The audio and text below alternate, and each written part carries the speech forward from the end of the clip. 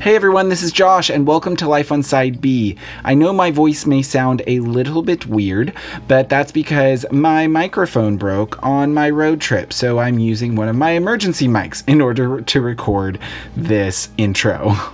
In today's episode, Becca and I are talking with Brandon Polk about social media. This is an episode we recorded back in September last month, but because of my road trip, I haven't been able to get to editing it until now because I finally got back from the road trip.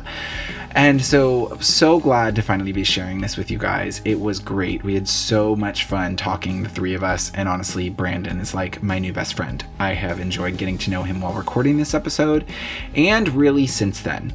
Before we get into the episode, I have a few quick announcements. First of all, again, the B Chats is coming up. We are less than a month away, and it's been so exciting on social media. We finally announced all of our B Chat leaders. We also announced it last month, being able to have people like Leslie and Kat back on, Ray, our very own Ashley is going to be talking about coming out, and then also to have Lori and Melinda and Ed and Matt coming back talking about belonging. It's going to be such a great time. There is still time to register, and there are still discounted slots open. So if you go to lifeonsideb.com or go to the link in any of our social media, you can go ahead and register there. Use the next 30 for 30 in order to get 60% off and get your ticket for $20. It's great. Also, if you love this podcast, you can become a patron. Join us by becoming a patron. Support us. You will also get bonus episodes. You can review us. Subscribe wherever you listen to us. Subscribe to the podcast on there and give us a review. It helps people find us and see what we are doing and that we're not insane. Those are some great ways to be able to support this. We love you all. And with that, let's head into the episode.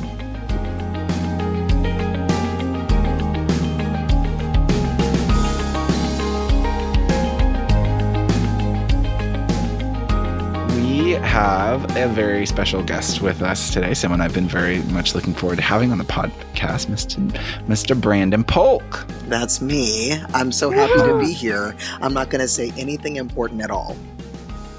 Nothing at all. I doubt that. Nothing at all important. I'm going to try. I'm seriously, I'm totally being oversold, I'm sure, in terms of your enthusiasm to have me on the podcast. But either way, I'm the one that's excited. Favorite people on this call. It's the Fam Jam. So we're going to keep it real, I know. Yes, absolutely. And today, for everyone listening, we're going to be talking about social media. You know, nothing crazy. So... It might be a little crazy. Yeah, That's just right. a little bit of yeah, we're going to be talking about how do we have a healthy emotional interaction with social media that supports our lives as LGBT Christians. And gosh, is that still something I'm trying to figure out. But, Hopefully Brandon does have some good things to say because Josh and I are clueless on the subject. So right. Well, I don't know if it's a good thing, and I don't know if we should start here, but I was just on a phone call where someone recommended that you just get off social media entirely for a year. And she was like, it was the most amazing thing that she's done. And I was like, oh dear. Okay. I mean, I don't think I'm going to do that, but she's pretty angsty. I don't know. She's living her best life. So maybe I might try it. I don't know. I haven't done it for a year, but I have done it before. But, you know, that's good. I can't wait to get into that conversation. Before we do, Becca's the executive director of Revoice. Yes. Yes, Lord. Yes, Lord. small changes in life. Small changes, which I promised everyone the next time you were on here, we would be talking about that. So it's a great story. Yeah. Hi. Hello. This is awesome. How do you feel? I am excited about it. Even a couple of months into it now, it is fantastic. So it has been such an awesome blessing to be able to work with Nate and Brandon and all the other members of the board and the staff and all that good stuff that it has been an incredible opportunity to be able to get some things going and try to have a more consistent presence just in the life of our Side B peeps, besides just providing the conference in the summer. So it's been a good opportunity. Yeah. Becca's got her work cut out for her too. I mean, I think, and I think we'll get into this a little bit of 411 on Revoice 2020, right? Just sort of our feelings and our thoughts maybe in this call. But I think that, the, where we're at now, in the context of this conference, is a progression as opposed to a regression. I think, of where, the hearts and souls and minds, of people can be in general when it comes to navigating through difficult scenarios in our lives, attraction, orientation, but really just life, right? I mean, life is throwing a whole bunch of things at us. And at the end of the day, whether it's COVID, whether it's violence in the streets or violence in your home, we're all navigating through a number of vices. And what I found to be, and what I've always found to be extraordinary is the volunteerism into suffering at a certain level and into sorrow that gives us such great access to joy and love and strength and belonging that comes from a place that is just in us somewhere, and it just comes out. And so what's great about Revoice is finding people who share in that suffering, but also share in the recognition of the possibility, the potential for great joy and love. And yeah, Becca, so you're going to take all of that, lead us into the second, or rather the third or fourth story here. Really excited, of course, to have you on board, and your expertise and your heart and your soul, all of it is just amazing. And we are ready. We are ready. We are here. We are ready. That's right. This is the greatest show. This is the greatest show. It's going to be fantastic. Yeah, honestly, it was, when I learned about the news, I was so excited. And yeah, I think, and then for everyone listening, anyone listening who doesn't know, like Brandon, you are also on the board. I am on the board for Revoice, which was a fluke in and of itself as well. It was a bit of a fluke. It was a bit of an accident. I don't know if it was an accident. It was kind of a chance meet with Nate, where he asked me to do a workshop on faith, having met me one time. The workshop was not on faith, but he took me on faith. We had not met before. And then after talking, asked me to come onto the board, which I was like, I have no idea what this Revoice thing is. Like, what is going on? And then I Am I joining a cult? Am I doing what? Well, that, and I just didn't recognize all of the controversy, that was around the thing, I was like, is there really, like, is this a thing that people care about? Like, what's going on? I was like, who are all these Twitter people that are on my back right now? And here I am, I'm a pretty straight shooter. Like, I don't live, and you can ask me these questions. I don't live within the context of, the PCA or the SBC, sort of in my own background, more non-denominational, sort of coming out of the Black church, basically, which is basically Pentecostal. That's where we, I love my Black folks. Yeah. We know what we're doing out here. And so I'm like, I have a singular message. It's like Jesus crucified and risen, and he lives in you. And so do what he says. Love him with all your heart, soul, mind, and strength, and let him love you with all of his heart, soul, mind, and strength. And let's live our lives in the best way that we can, with the complexity and the complications of the life, So I just felt like there was so much. I was just getting an education into so much that was surrounding Revoice when I came on board. And then I came on board and have been on board, and it's been an amazing journey, a great learning journey for me. And I've met the most amazing, wonderful people. So hopefully to continue on. Well, first of all, that's awesome. And this is such a divert of topic. You have an amazing voice. Oh my gosh. What are you talking about? I don't have a voice at all. No. I love it. Because you also run a podcast. I'm trying to also, like, we need to give an introduction to people who may not know you, but also if any of you guys were at Revoice, you obviously saw the amazing Brandon Polk doing your thing at leading prayer, which I so connected with you because you even there talked about your background, more charismatic background, which yay, raised the roof on that. Raise the roof. We need a place. A little bit of Open the doors. There's room in the inn. There is. Amen. I kind of call myself a Baptist-costal. Yes. Amen. Yes, that's me too. The phrase I grew up with. Yes. Yep. Yeah. Same. Look at us, all three Baptist-costals. That's what it is. Baptist-costals unite. What? Yeah. It's funny because so many times I think in the side B world, I get surrounded, and y'all, I love my brothers and sisters who are more liturgical and reformed, and I love it. Yep, love them. But I'm like, yeah, this is not me. Yeah, I find a great deal of beauty in liturgy, of course, and and I always want it, in my life, and I think there's something very grounding, about the liturgy, and then I just want people from Revoice to come over to my Pentecostal church sometimes to get that other. And I don't want everybody to freak out. You know what I mean? I'm just like, everything's fine. Yeah. The things that you will see and hear, you will not die. That's right. Yeah. Fine. We're still going to heaven. I am still a real Christian, so all of those things, That's right. I fully believe liturgy should have room for people being slain in the spirit. I mean, amen. There's gotta be a place in there for that, right? Yeah. Yes. That's right. Get touched. Mm-hmm.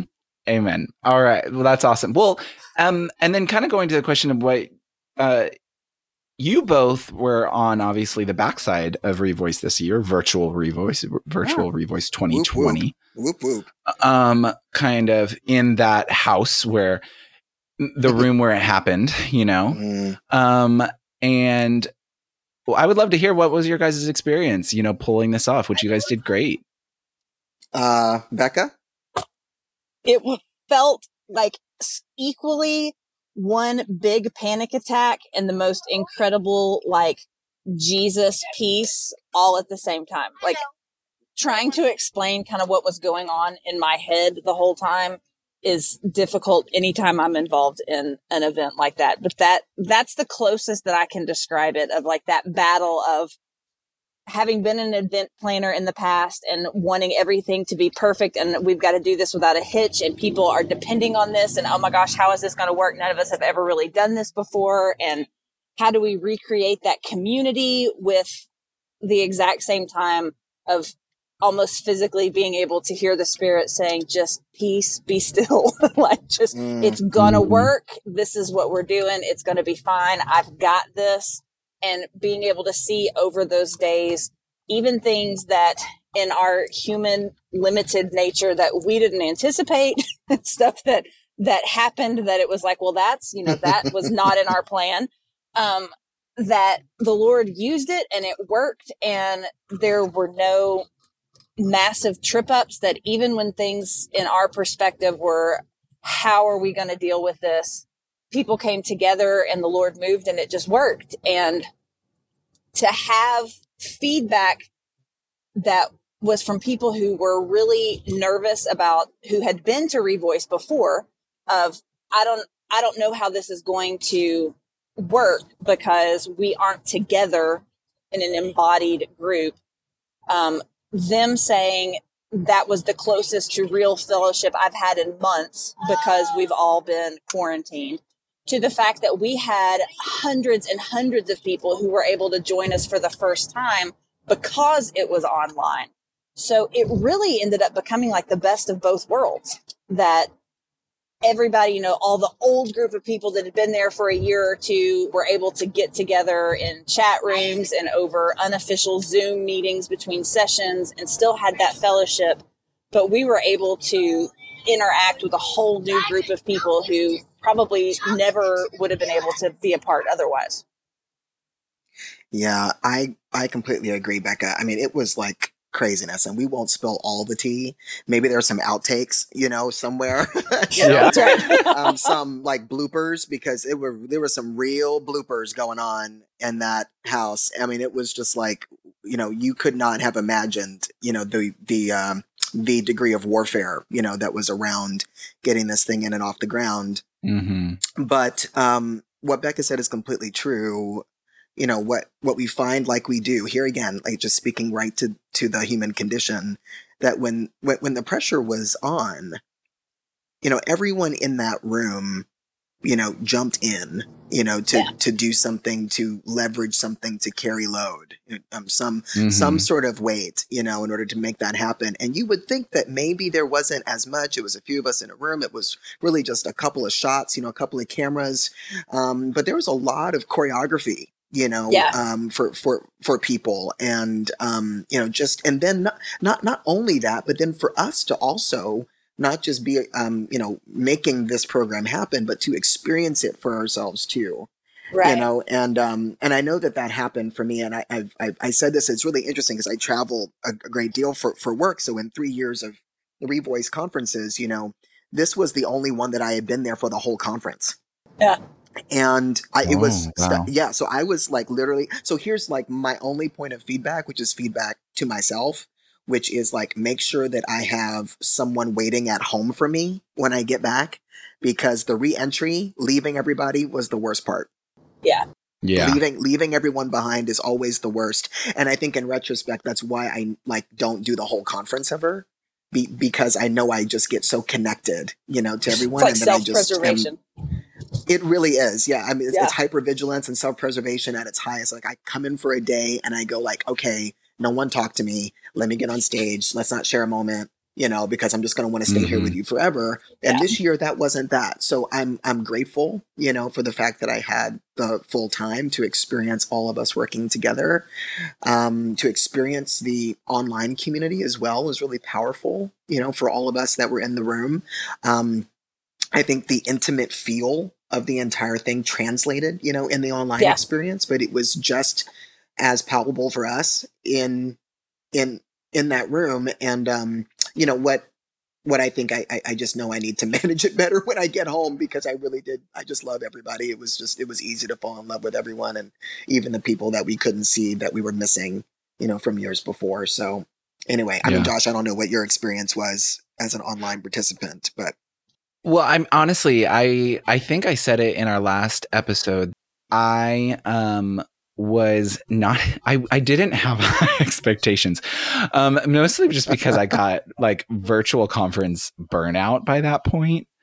And I was just like, I'm tired of sitting in front of a screen and watching things. Totally. I understand that.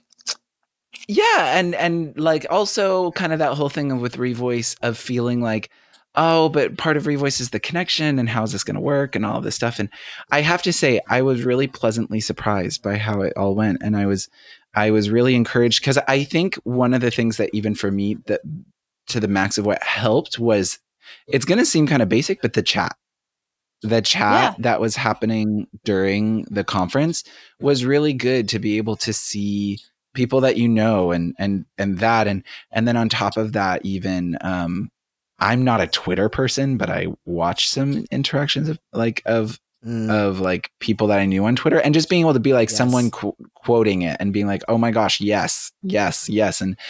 And there were so many good talks that I have to go back and rewatch.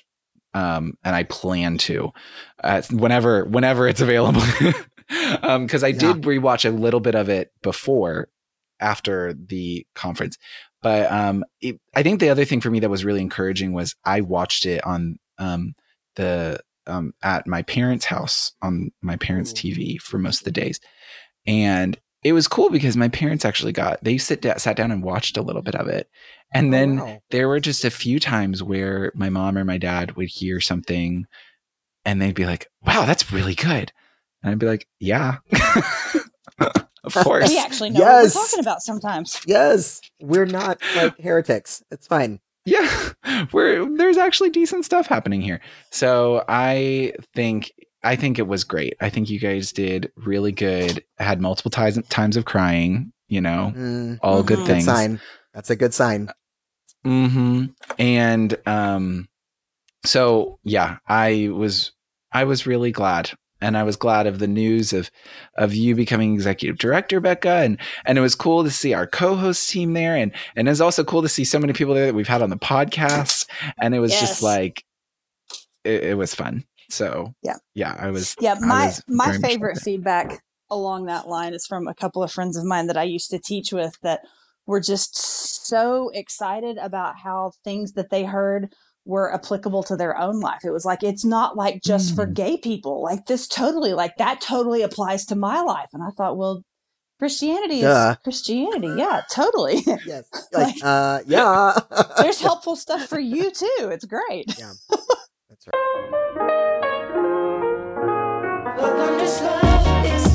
That caused the blood of flesh to kid his life.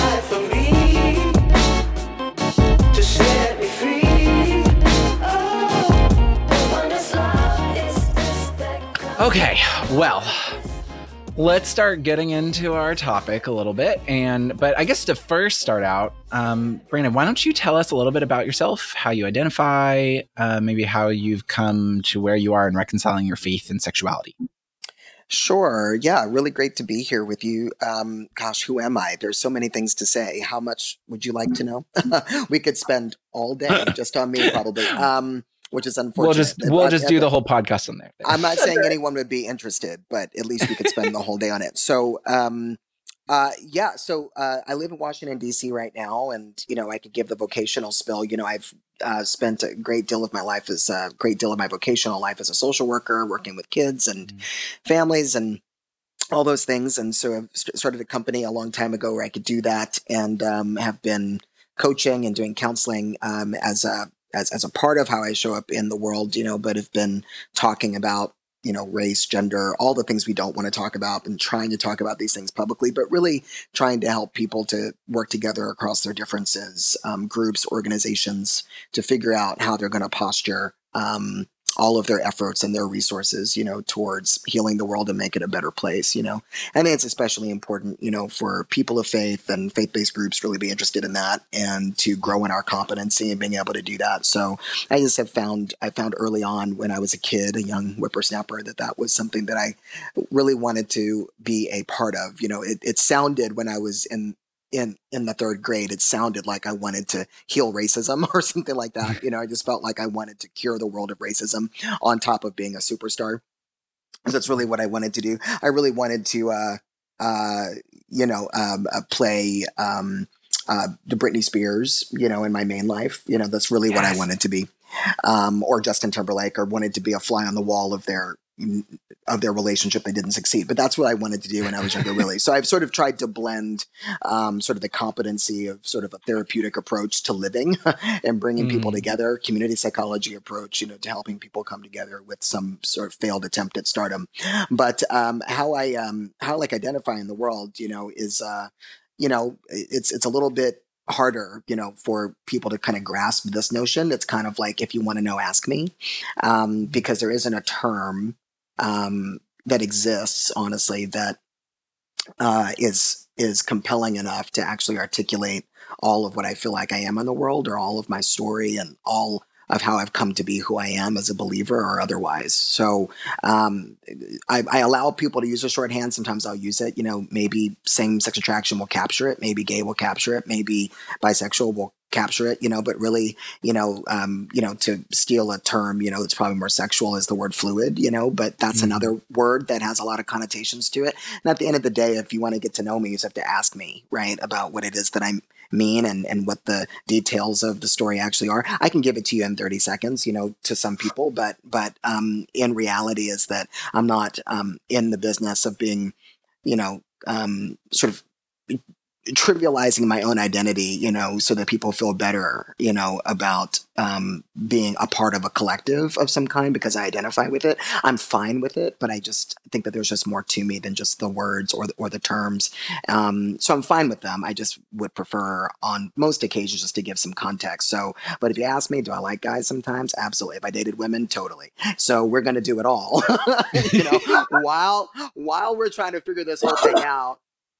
We're just kind of figure out, where everybody can have a piece. But at the end of the day, it's just really important, for people to know, not even that I identify as a Christian in all of this, or that I identify as being like more traditional, on these topics, but it's important that people really understand the fruit of God's pursuit of my heart, that people understand the impact and the power of God's pursuit of me and his transformation of me. I am a truly converted believer in Jesus, no matter the cost, no matter the consequence, when I don't want to pay that cost, when I don't want to experience those consequences, because his love is real. That is all. That is all. I love that. And your unwillingness to flatten or narrow down who you are in your humanity. That part of that humanity is inherently being an image bearer. And we know that we serve and worship an infinitely complex God. So why would we want to flatten ourselves out into a one-word definition, which people will inevitably inflate to be more than what it really should be in the grand scheme of who we are holistically? Yeah. I like that.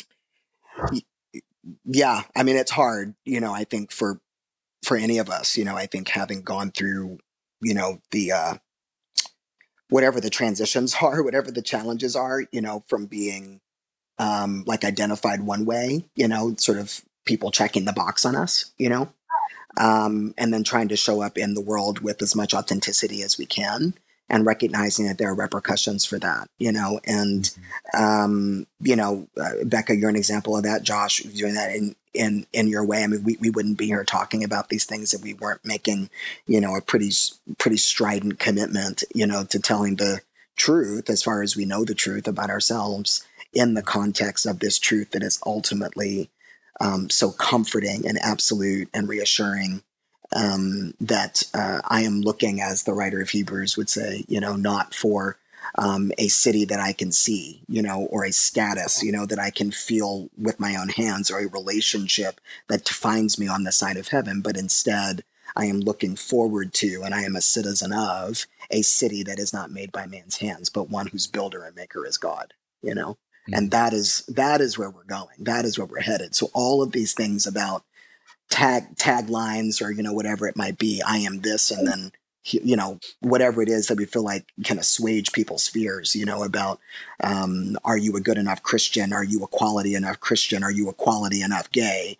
whatever it is, all of those things, are so like sedimentary, like they're actual, like what Paul would call dung, right? Like all of it is just dung. Or the writer of Ecclesiastes would go, all the world is vanity, right? Everyone in it, is just vanity. And the only thing that makes, this life worth living, is to have something worth dying for. And the only person that I feel like is worth dying for probably is, or at least the closest thing that I know right now, our family, like the people. This is the John 15 thing, like no greater love has a man than this.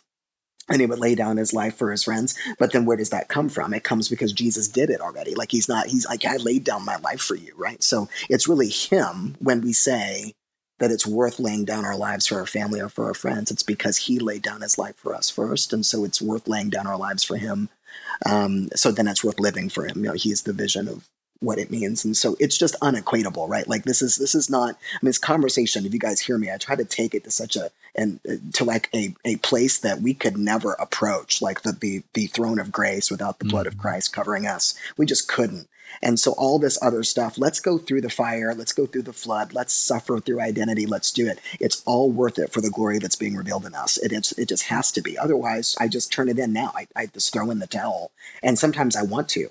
Right. And like, if you asked me in like 5 minutes ago, before we got on this call, did I want to throw in the towel on something? I mean, absolutely, or 10 things at least, but it's worth it. Right. I mean, it's such a joyful love. It's right. It's Tuesday. Why not? It's a joyful thing. It's a joyful thing to throw in the towel on a Tuesday. We can do that. We got 3 more days left in the week, whatever, we're like, forget about it, so. Oh my gosh. Yeah. Yeah, I know. And, going back to what you were talking about, how about your introduction, your identify, it's like, what a radical idea that if I want to know something about someone, I should have to go ask them and get to know them. A radical concept in our world.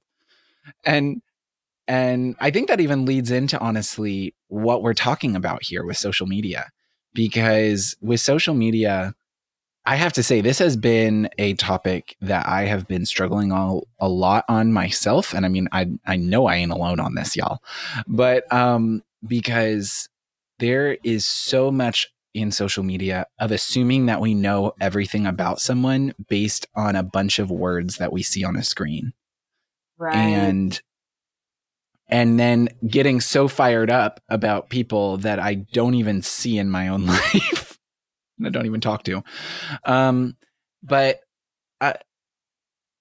to kind of, like, especially in the year that we're in 2020, on top of like with election year and all of this kind of stuff, there can be so much of just wanting to yell at each other, just to yell out into the void. And obviously, I don't want to cut down the true, like the true things that happen through social media. And I don't want anyone to think that I think that social media is useless or anything. Because it is very much has its use, but sometimes even on meaningless topics, I mean, like very, very meaningless topics, we can get so fired up. I mean, just from I'm blanking even on a topic because something Well, name it. It's any topic. Literally, I mean, name it. Yeah. I mean, even just about daily things that then I'll see people arguing about on Facebook. I'm like, there are some things to argue about on Facebook, and these are not some of them. And what are your guys' thoughts on how we can create, like, how do we engage in social media in a way that seems sensible, in a way that we can actually have a productive conversation or a healthy relationship with it, in the midst of just so much yelling at each other without ever listening to each other? Are you waiting for me to answer this question? Whoever, Becca or Brandon, whichever one you would like to go first. You can go ahead and go first, but yeah, that's Becca. Cool. I feel like I can be a little radical on these things. Yep. I mean, here's the thing. I mean, I'm like you, Josh. I think that social media is barely the enemy. But it's not your friend either. And that would go for any platform, not just Facebook or Twitter or whatever it is, whatever it is your poison is, if it's Instagram or LinkedIn, I mean, people could go all the way back to MySpace. I think let's go all the way back to MySpace and all the horrible things that happened on MySpace. Were you both on MySpace? Can you imagine? I was on it. It's a real situation. In one situation in my life when people rearranged their top 6 or their top 12 friends that showed on your profile. There were that's right. People dropped out of the profile page, and it was not pretty. Can I ask, do either of you remember what your, like, quote, theme song was on MySpace? Oh, no. I don't remember that. I don't remember that. Mine changed all the time, but it was always something very deep and powerful. I'm sure it was something that had to do with like greed or nickel. Oh God, I'm so afraid it was like, do you ever want to hurt me by like Boy George and the Culture Club? Like, I'm so afraid that that's what it was. Do you ever want to hurt me? Like whatever. I'm so afraid. Mm-hmm. Do you ever want to make me cry? I'm afraid that it was like that, but Boy George, I mean, that would have been so telling. I mean, he's the ultra gay. I mean, he's the total English gay, right? So it would have just been like the worst, but I'm afraid that I was like not as aware. Yeah. That would have been the equivalent of like me putting like Gaga on my like Facebook page or whatever. I don't know. I still remember. I am afraid that's what I did. I still remember with mine, I was that very weird mix of a gay that grew up in Christian culture. Because I remember at one time it was a David Crowder song, and another time it was Britney Spears. So I just confused everyone. That's some impressive code switching right there. Oh. Yes, it is a very impressive code switching. That's right. From Britney Spears to like Delirious, So, I mean, I just think, so, I mean, if these social media things, if they are literally just platforms, then, your question, Josh, is like, how can we engage these things, in a healthy way? And, maybe my radical answer is that if you can't, you shouldn't. And that's because it's revealing, of a greater character thing, that has to happen. I know that's a bit challenging if you're feeling isolated, I think, especially right now during this time. So I want to be careful, to not just give a binary, or just sort of like a one size fits all, kind of answer. But I think there's something that's worth highlighting, which is that, social media can be the trigger. I mean, these things are platforms for our comparison of people that we hope that we can be like one day. Right, for whatever reason, or their comparison between, so we look at other people and their lives and we create a story about how God relates to us versus how he relates to other people. basically we say, if you are a believer, if you are a Christian listening to this, going, well, look at how great it is that God blessed those people. You know, God is a God who blesses, and he is a God who cares, but does he care about me? Right. And we're just not so inclined to that. So I think that, you know, the first step probably is just acknowledging that we're prone, you know, to wander, you know, into these pits, you know, of comparison that social media oftentimes presents the most nefarious opportunities for us to be engaged with.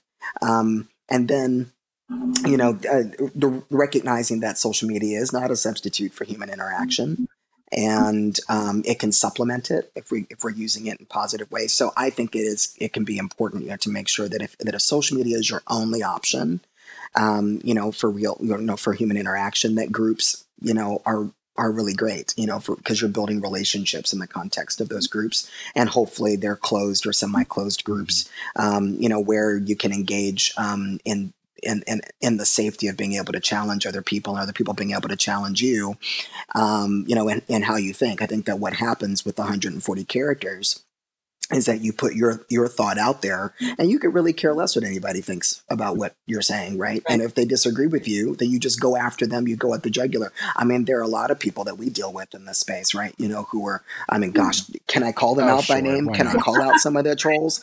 Can I call out like the Janet Meffords of the world who are just all up in my proverbial business? I'm like, I don't even know who you are.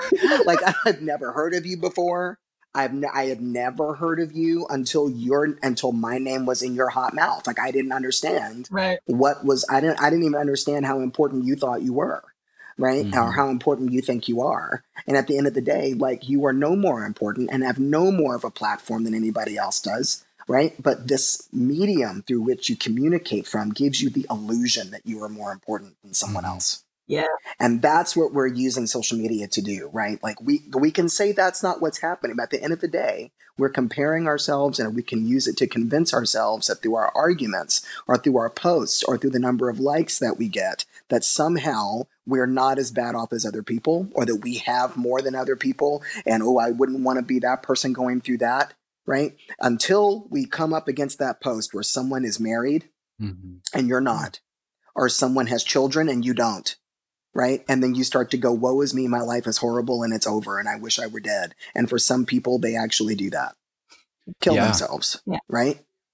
And for some people, they actually, you know, lose their faith. You know, they leave the faith because other people are able to do whatever they want to do. So how come I can't? Right.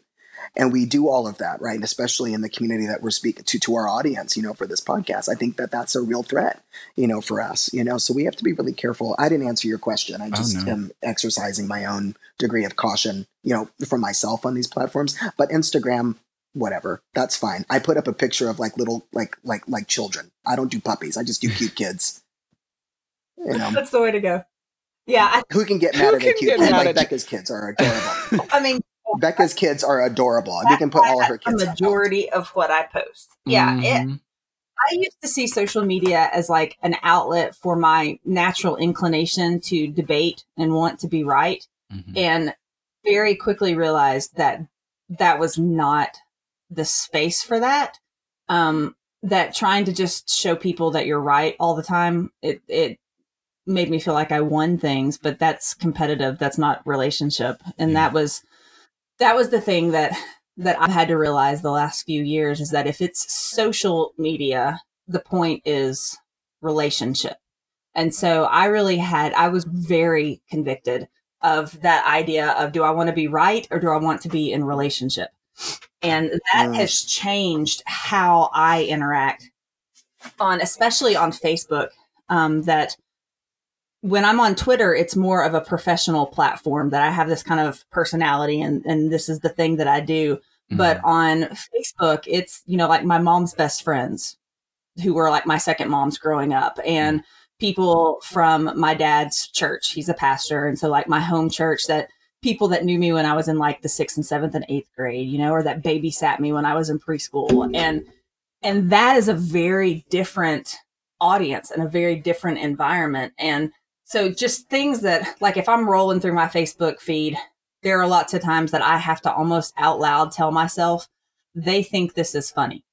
so that I don't, but I can just keep scrolling and go, and really judging whether or not I can engage with somebody in a way that will be wholesome and edifying to the people who are watching. Not even so much caring about me and the person that I'm interacting with directly anymore, but if I know that I can't change their mind, is there a possibility that I might be informing or helping somebody else know or understand something? And if not, just realizing that it's going to be a waste of my time, and I might feel better and feel a little pumped up about, oh, look how smart or look how right I am. But it's not really the point. Yeah. I read a book a couple of years ago that was so huge for me with that. It's called Humble Inquiry. The gentle art of asking instead of telling, and really just going with Edgar Schein as the guy that wrote it. And his whole thing is, instead of just assuming that if a person disagrees with you, or if you are in some sort of conflict, or even if you're just coming in to help in a situation, I would always assume people didn't know. Like, if you disagree with me, you obviously just don't know, and would just start telling.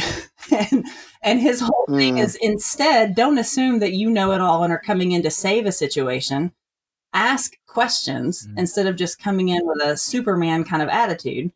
And being able to do that and just assuming that I know more.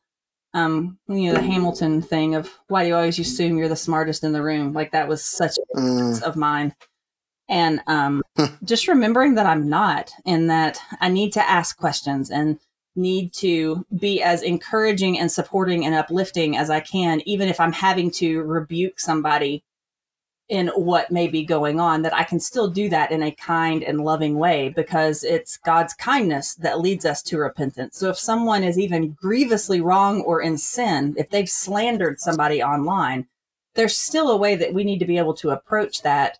That's kindness. And I think that goes with, especially with our audience, specifically here, with our side B siblings, that a lot of times that's what we want to do, is just pile on somebody, tell them what an idiot they are, defend one another, and by going on some sort of personal attack against somebody that may be questioning ideals or philosophy, and just attack them as a person. And that's the hard thing to try to do, because we want to defend one another. We want to defend our faith. And a lot of times we get attacked from both sides. So we get religious conservatives, and then we get LGBT liberal progressive, that we get it from all directions. Yeah. And so having to deal with that ends up being something that we really have to see what sort of thing is going to be going on, how we're going to be able to maintain our testimony of Jesus beyond whoever it is we may be having a conversation with. Wow. Yeah, that's so good. That's so good. I mean, literally, you gave a much better answer to Josh's question than I did, for this reason. Let me actually tell you why. Is because kindness, right? And humility, as the antithesis, the antithesis to self-preservation, right? And oftentimes we're engaging the platforms out of a place of pain and fear, needing to feel affirmed and loved. And I would even say needing to feel worshiped and adored, needing to feel like people are devoted to us, right? Yeah. Like we need to have fans, And if someone agrees with what I say and I get, 30 likes versus 120 likes, on that post, or hearts or whatever it, or now hugs or whatever it is, like people are spending billions of dollars to get us to take on a nonverbal lexicon for value, for what makes me valuable in the world. Right. And it's not even nonverbal in the sense of like, oh, I hugged you. Really? It's that someone clicks something on a page on an internet site, and somehow I'm supposed to feel better about who I am or the pain that I'm going through. And in reality, I think, Becca, what you're highlighting is like this, it's different than lament. I know we talk a lot about lament, but I think there's something to the glory of God that sees wonder and beauty in suffering, right? And in not feeling like we have to defend our positions at all. Right. You know, and I'm like, that point that you made, you know, about like it's the LGBTQ, you know, left or the right or whatever it is, and then there's the religious right, and I just go, well, I mean, good for you. Right. You know, just good for you. And if you take those letters, they can mean something else. And sometimes those are appropriate as well. And if you go, you know, it's like you just kind of go like, it's like sometimes it's not worth it to die on these mountains, you know, of trying to defend your position. Right. But instead, it's more valuable to your point. So it's like, you know, it seems like people just, especially for the Side B siblings, you know, there's been so much loss over the last year, right? Not necessarily, I mean, like loss of fellowship, right? Like loss of communion, you know, from people that come in and they leave and they come in and they leave again, right? And it's not even so much that people are like, you know, I'm not doing an assessment of people leaving the faith or not, but you leave fellowship with people that you've been in common struggle with. It's painful and it hurts, right? And those are the groups, those are the means of our communication with one another is on the platform. Yeah. You know, like we're engaging with one another on that platform, and it makes it you know, difficult, you know, to not be able to socialize with people who all of a sudden have made a decision that they're going to leave that quote unquote group. They're going to leave the online space, and that translates into, right, leaving fellowship, you know, with one another. And I just, you know, I don't know. I think it's just we've got a lot to contend with within our person, within ourselves.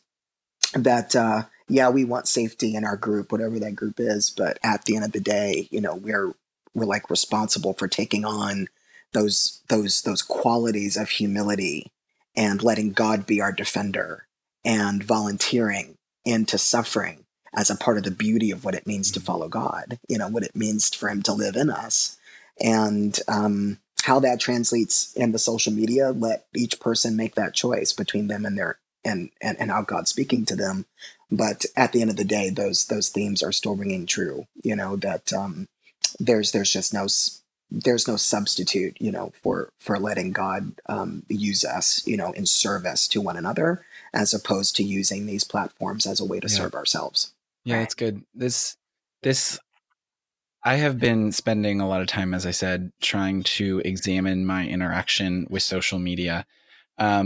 Especially like earlier this year, I got on Twitter for the first time and quickly took myself off because it was playing too much into my ego. I am a 3. My ego is already big enough. I do not need it anymore. And people sharing and liking, no, I don't need that.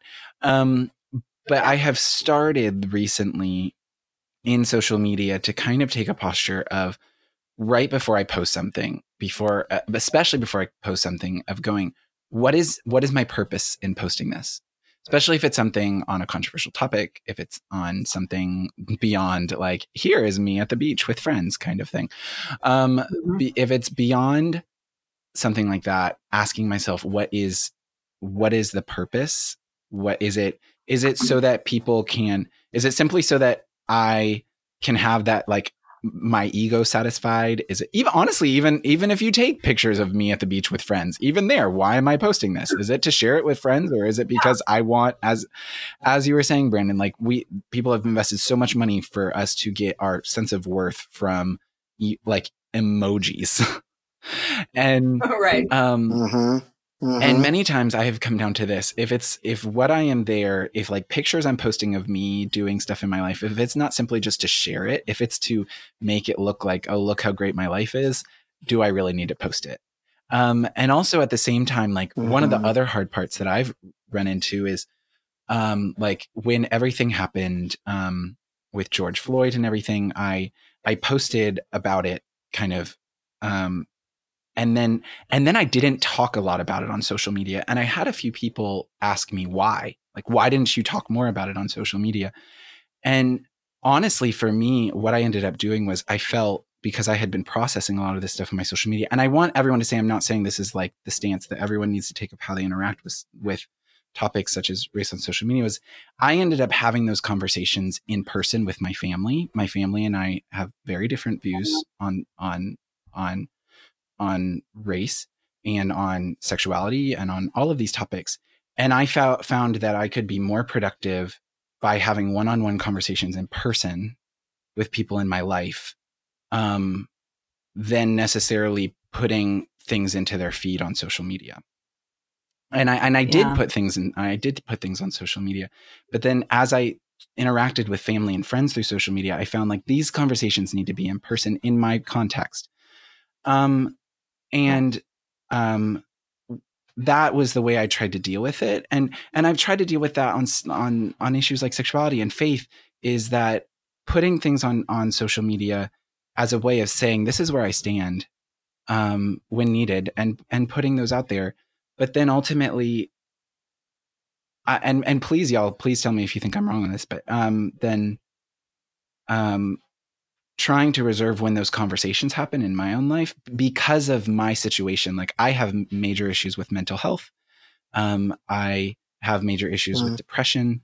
I've been diagnosed as bipolar as well. So like I have to manage my health, my mental health in a specific way that I know will help me. And so those are some of the things. And it's hard because then like, for instance, for me, if it were not for like some of the side B groups that I'm on in Facebook, I would not be on Facebook. I just wouldn't. Right. I wouldn't be. Right. But it's funny because we in the LGBT community have a constant history of finding others within our community, not even just side B, all LGBT people. We find our community through internet. And then we have these internet connections. And it's like at Revoice, the first Revoice, everyone came and everyone kind of knew each other, but had never met in person. That's right. And that's right. About needing to have our profile pictures on our name tag so that we would like, oh, that's right, you. exactly. And then you want to approach them as like close friends, but then you're like, I guess we're not. I've never met you in person. And there becomes, and this is where I'd also love to hear your guys' thoughts. First of all, as people where most of our LGBTQ community might be online, especially our LGBTQ community of faith might be online, and balancing that with local community. But then on top of that, I would also love to hear your guys' thoughts on sometimes as we build our relationships online, sometimes these online relationships can become very intense, realizing sometimes that we may have never met in person, and yet we talk more and share more of our life with a person who we've never met in person than with the very people that we do life with.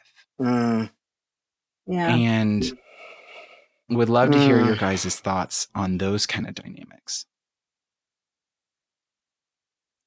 Yeah. I think you're touching something that's really real and something that, is definitely worth being addressed here. I mean, maybe the most direct way of saying it is, because there's this shared experience and because people are meeting in an online context, some walls are down, in a way in which they wouldn't be down if you were meeting in an in-person way. And you take risks, because you're behind, a screen. And for some people, and I've totally done this before, it's like I've met someone, that totally aligns. I feel like I'm safe, in ways, to talk about my whole experience in this or anything really, not just sexuality, but anything, to share parts of my life, with someone who's fundamentally a stranger to me, at least at the beginning, of these types of things. And because you have some sort of shared something, not just a storyline on sexuality, but maybe even just, you are attracted, to that person, to their ethos, to their look, whatever it is.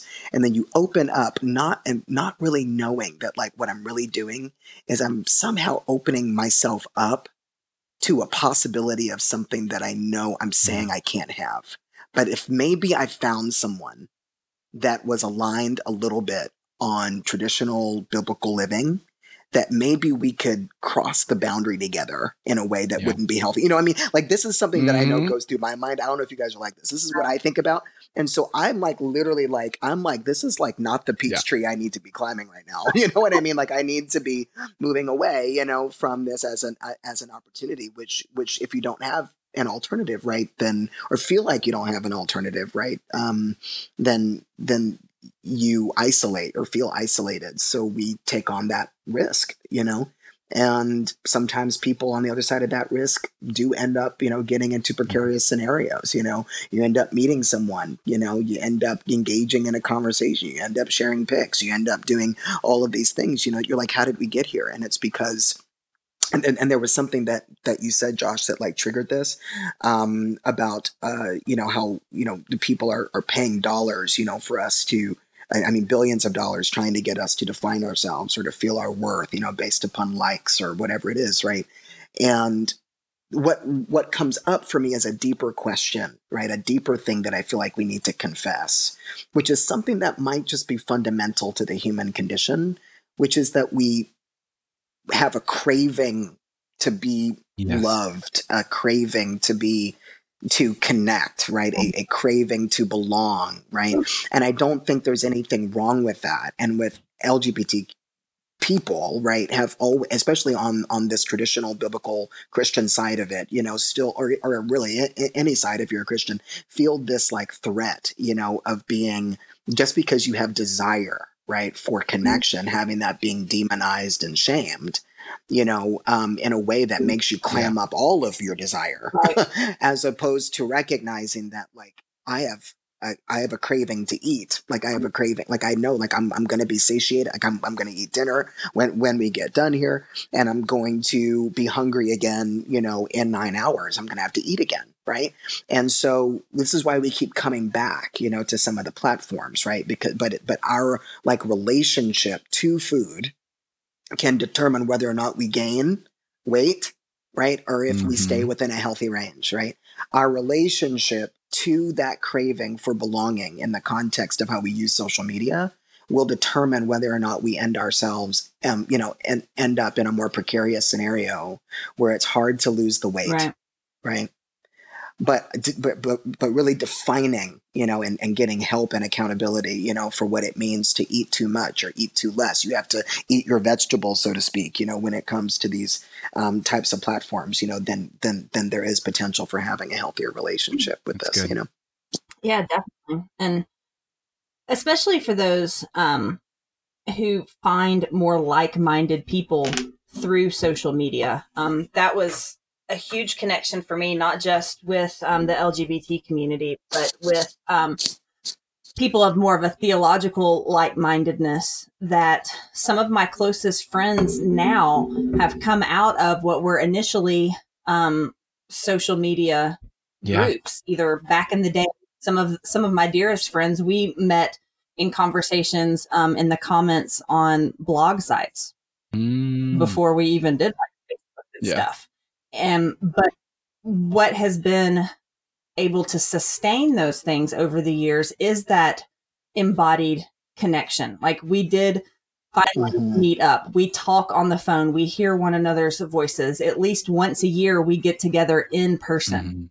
And so they have transitioned from this almost a false transparency or a really a super transparency, you know, because we do have that filter of being embodied taken away on social media. So I can share with you my deepest, darkest theological, like, not know what your kids' names are. You know, so you have that disconnect where at the same time I may know everything intimately about my family or about the people I work with, but I don't have any sort of deep connection with them. I know all their surface level stuff. So we have a complete disconnect of people who know our deepest souls and don't know our everyday life, and people who we live everyday life with and we don't actually know them. Come on. So it's like, how do you fix that?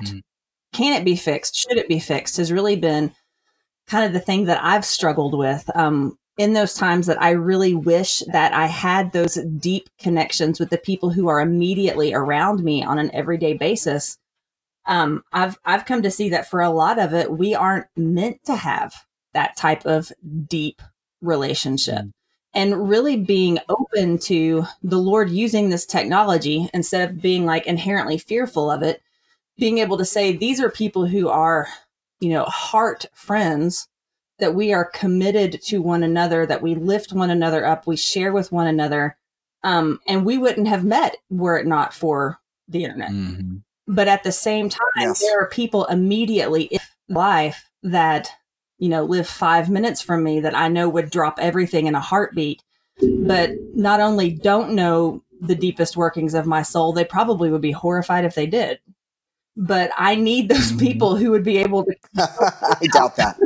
If I've got to run a kid to the emergency room, they don't necessarily need to know, And so being able to be okay with the fact that we just have different relationships with different people, and the fact that that is okay, as long as you're not using it to hide or to compartmentalize. Like if somebody in embodied relationships jumps onto my Twitter feed, are they going to be like, I don't even know who you are? Am I going to be called out for being false or fake? Or could those two worlds, as it were, kind of trade places, somehow invade one another, and people in both areas are still going to inherently recognize me for who they know me to be? Because otherwise I'm probably projecting maybe not a falseness, but almost a divided sense of who I am. And, James says a man whose mind is divided is unstable in all of his ways. And he's speaking in the context of trying to be, overcoming hypocrisy, basically, of trying to follow Christ and doing your own thing. But it's a good kind of rule of thumb for me to make sure that I don't fall back into that, wearing masks and playing games and trying to be a people pleaser that does my online persona translate into who I am in person. And having those people that are involved in both areas really helps that out for me. Like we've got a side B group here in Chattanooga that they're pretty good about that, that we meet 5 or 6 times a year at minimum, just for social things. And then as individuals or unofficial things, we get together on a fairly regular basis. And that's something that they're really good about, that, if one of us has gotten a little highfalutin about something, or if we've gotten really worked up about something on social media, that the other ones are good about saying, hey, let's bring it down a notch, or why don't you bring that into this group and vent about it and doing it out in the wild. And those are good friends to have, to be able to have that they kind of bridge that gap and be able to help keep you on, whether you're online or in an embodied relationship. Yeah, that's really good. Yeah, it's so good, Becca. It's so good. Yeah, I mean, I think that it's really important to, like, as you both were saying, to realize, like, there's many people, and I think honestly, for most people, like, we have to acknowledge that online relationships are just part of life now. For just life. And especially for people that I'll even say, for me, like, I have maybe 2 like side B people that live within an hour of me, but that's it. I mean, obviously one of them is my adopted brother, so that may be one person that lives within an hour of me. And so recognizing that, like, building, I have a good, healthy local community, but of other LGBT people of faith, not really. And so there's going to be a part of my life in that way that, like you said, can be online, and meeting up throughout the year at times, doing stuff. I'm about to go on a road trip to go see side B people around the country. So, so that's a whole thing, because I knew I needed it. But I think that being able to have ways that those, as I can't remember the exact words you used, Becca, but that those online relationships can become manifest. And I think for me, as I've navigated online relationships with other LGBT people, I have done great things and not so great ways of dealing with those relationships. And again, the thing of me coming to the question of the, when I start to get to know someone, is, first of all, the question of, why am I getting to know this person? Is it simply because they look great in their profile picture? Is it because of I just feel good by being validated again? Or is there because I see like a valid friendship that could come from this, like an honest, valid friendship. And some of those online friendships that have become people that I've met online who have now become some of the dearest people, like some of those have become the dearest people in my life that I would not trade for anything. And they live in other cities, and yet they're an integral part of or countries. It's so true. Or countries. Yeah. And so, but I think it's just that managing of, the other part that I've had to manage is making sure as I'm investing in those online relationships, that I'm equally investing in the opportunities for healthy local community around me. And that doesn't always have to be LGBT people, but it can be people that understand, or even it can be LGBT people that maybe are not a faith, but still can support you if you really need to get to know other LGBT people. If you feel like that's something that you can do. I know for me, after a while, I needed local other LGBT people, and I just didn't have anyone of faith. And so I got to know some of my good friends who none of them are Christian, but they support my decision to be celibate. And that's not something that I feel like I very often find, but I did. And so I don't know. I think there's so many different ways that we can do it, but it's that kind of way of, I've had multiple times where some of my local friends have been like, you are texting a lot and you're spending more time with your online friends than you are with us, and being like, yes, you're right. Yeah. I think, as I'm, getting older, I won't date myself entirely because you don't need to know that. But I think maybe wisdom, I'll be sage, one day, in my sage years and my elder years have just come to recognize, that I only have but so much time in a day anyway. If I'm really like committed, to, these themes, here again, like not engaging my relationships or partnerships or my decisions in a world where I'm mostly concerned about my preservation or my needs, which are important to acknowledge, right? But there's this thing that like Jesus gave us, this great commission thing that's really important. It's like, go into all of the world and make disciples, right? Mm-hmm. Or here again, no greater love as a man than this, than he would lay down his life for another. Right, to lay down his life for his brother, right? Or and on and on and on and on and on, right? You're these themes of like taking care of the orphan and of the widow, right? And so what I'm realizing is that to work on myself, right, means that I have to be out and about doing those things. Like what Jesus says, he goes, "What you do unto the least of these, right, you were doing unto me." And if I'm spending, 80, 90% of my time during the day, which I have done and sometimes do, it might have been today, where I was thinking, gosh, I just need a relational fix. I need someone to touch my shoulder. I need someone to like pay attention to me, like all those things. I think there's something wrong with that, right? I think that there's a balance to that. But if I really get down to it, quality versus quantity. Right? Yeah. Quality over quantity. That means that I have to take a really huge risk in making sure that like 80, 90% of my interactions are probably going into 2 or 3 people as a single person, right? Outside of family, right? Outside of like your immediate family, whatever it is. And for some of us, it's like my family doesn't get that much time from me because they got me for, X number of years and I was theirs and they owned me. Right. But now it's like, no, this is like, what is it, that I need from a relationship or 2 or 3 or a handful, right? Where I have made a commitment to those people and those people have made a commitment to me that we're going to go deep with you.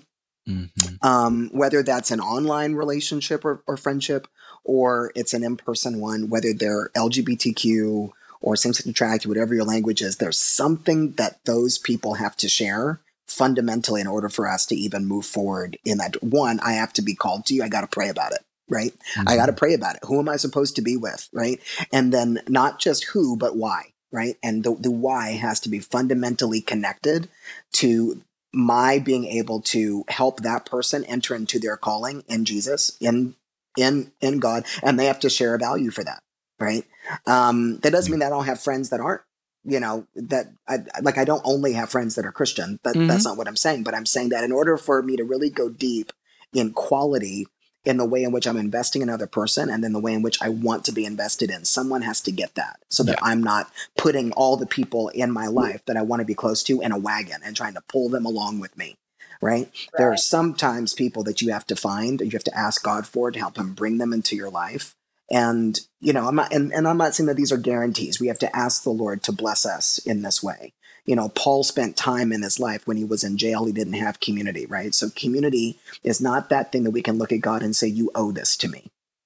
Right? It's something that we can say, God bless me with this, right? And I'll do my best to gather with the people who are gathering with you, right? And that's where Paul comes in Thessalonians, and he says, don't forbid it, to like come together, with like, or like forbid it not, to come together with those that are in community with you, or that are a part of the church. We have to commit to those themes. But at the end of the day, this is my verbose way of saying, find the people.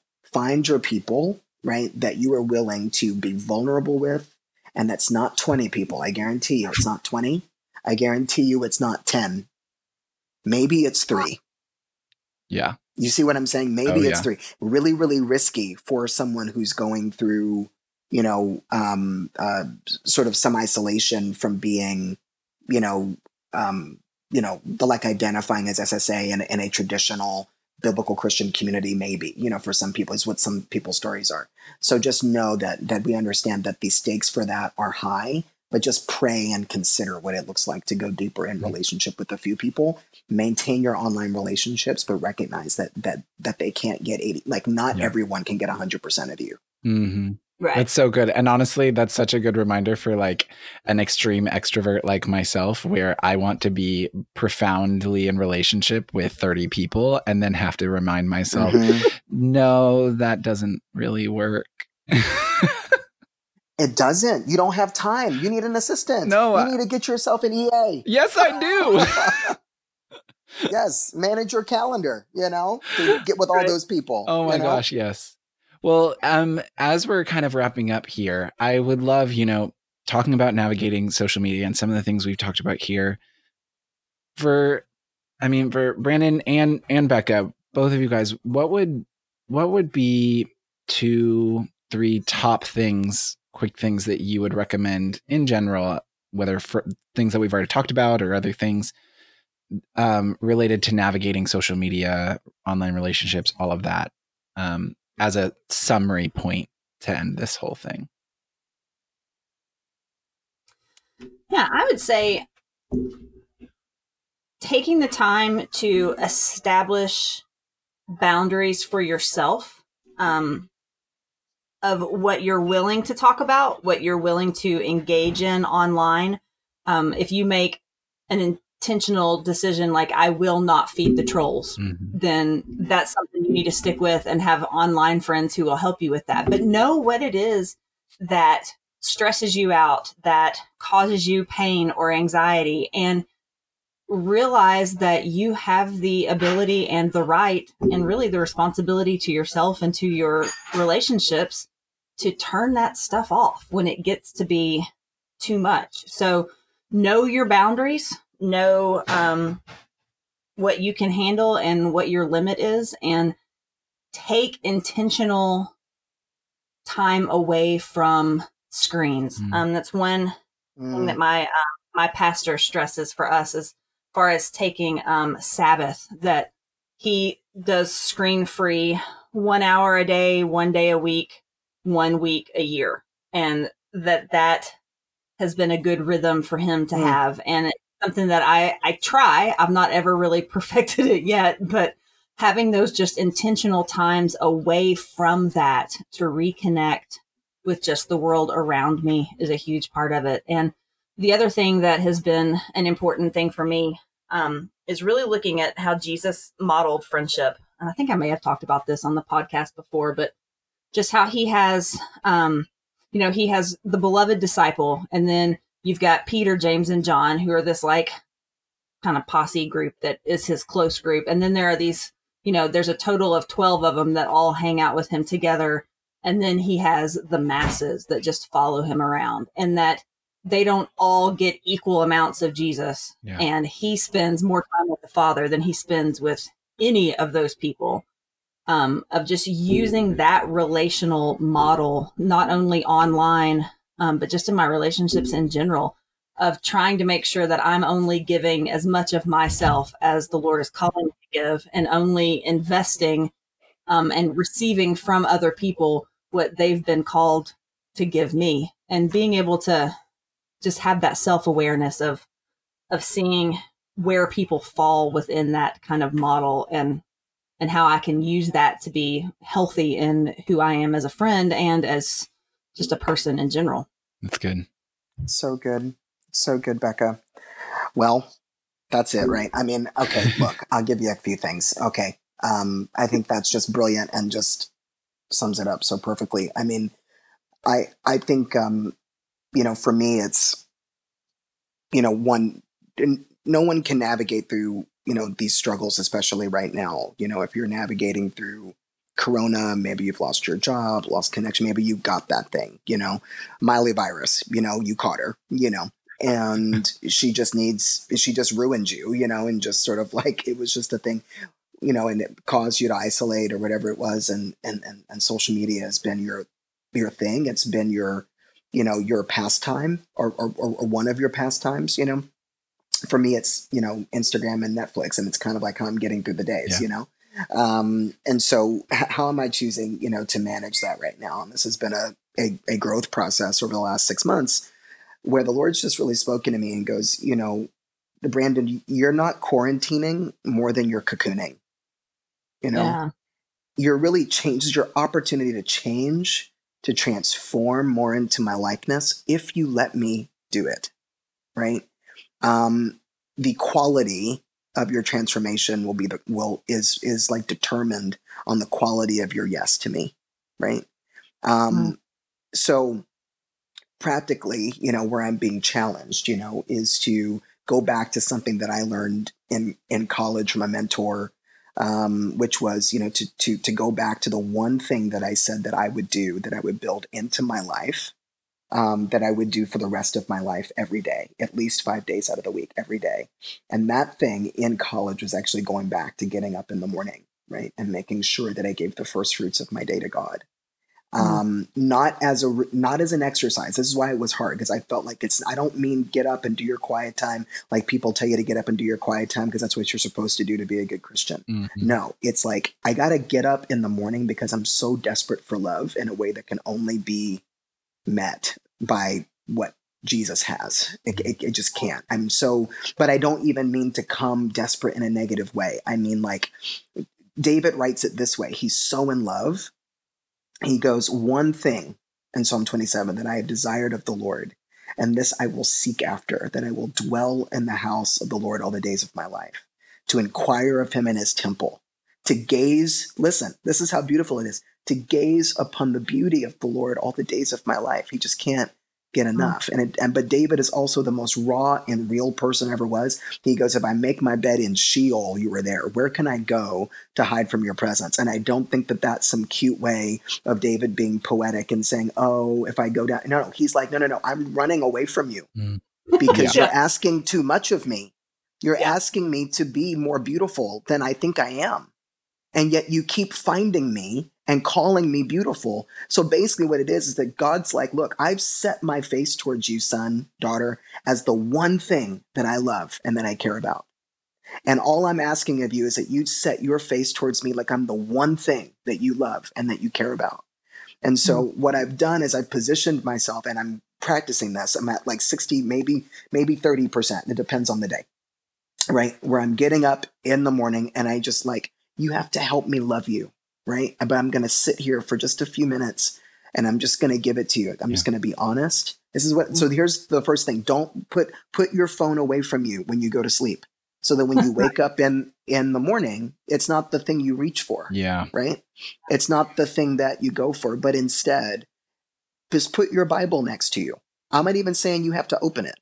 but at least you're going to be more tempted to open the Bible than you will be to open your Facebook or something if your phone is in another room or it's on another table or something, right? At least you'll be convicted by the presence of the word that you decide you're not going to open because you open your phone first, right?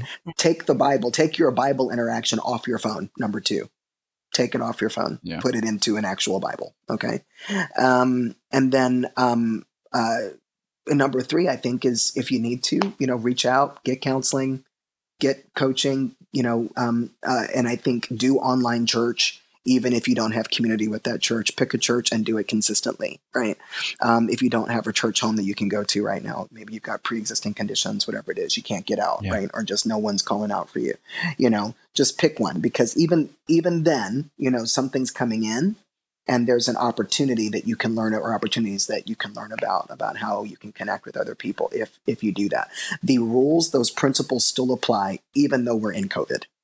Don't abandon your principles. Let's not abandon who we say we are and the things that God's given us to do just because the world's falling apart. The world is going to fall apart 10 times, but our vision, our hope is not in what's going on today, but it's in what we're waiting for and what we're bound for tomorrow. And always remember that we were made for love. We were made to love God, and we were made to be loved by Him. Yeah. And so this is not some frou-frou thing or some message about, let's just do the things that we're supposed to do, the quiet times or whatever it is. No. It's like a real relationship with God that's filled with love. Like real love is one where I'm running from Him and one where I'm pursuing Him, when I choose to. And it's that paradox is existent, in a real relationship. Talk to anyone who's married, and they'll tell you there are times I want to run away from this person, and dagblam it, do I have to spend the rest of my life waking up at that face and looking at that face? Right. Yeah, you do. You're getting old and fat and ugly, you know what I mean? And I got the rest of my life with you, and God's like, you got to wake up the rest of your life with me, So anyway. That's so good. Yeah. That honestly, what you were talking about, putting your phone away from you and putting a physical Bible by you in the morning, it connected something. I was listening to a podcast of a doctor, neurologist, who was talking about that when you're sleeping is the most important time for your brain. And that because of that, the first thing you see when you wake up is also one of the biggest things to form how your brain is going to function for that day. And how if the first thing we're seeing is going on social media, what is that doing to your brain?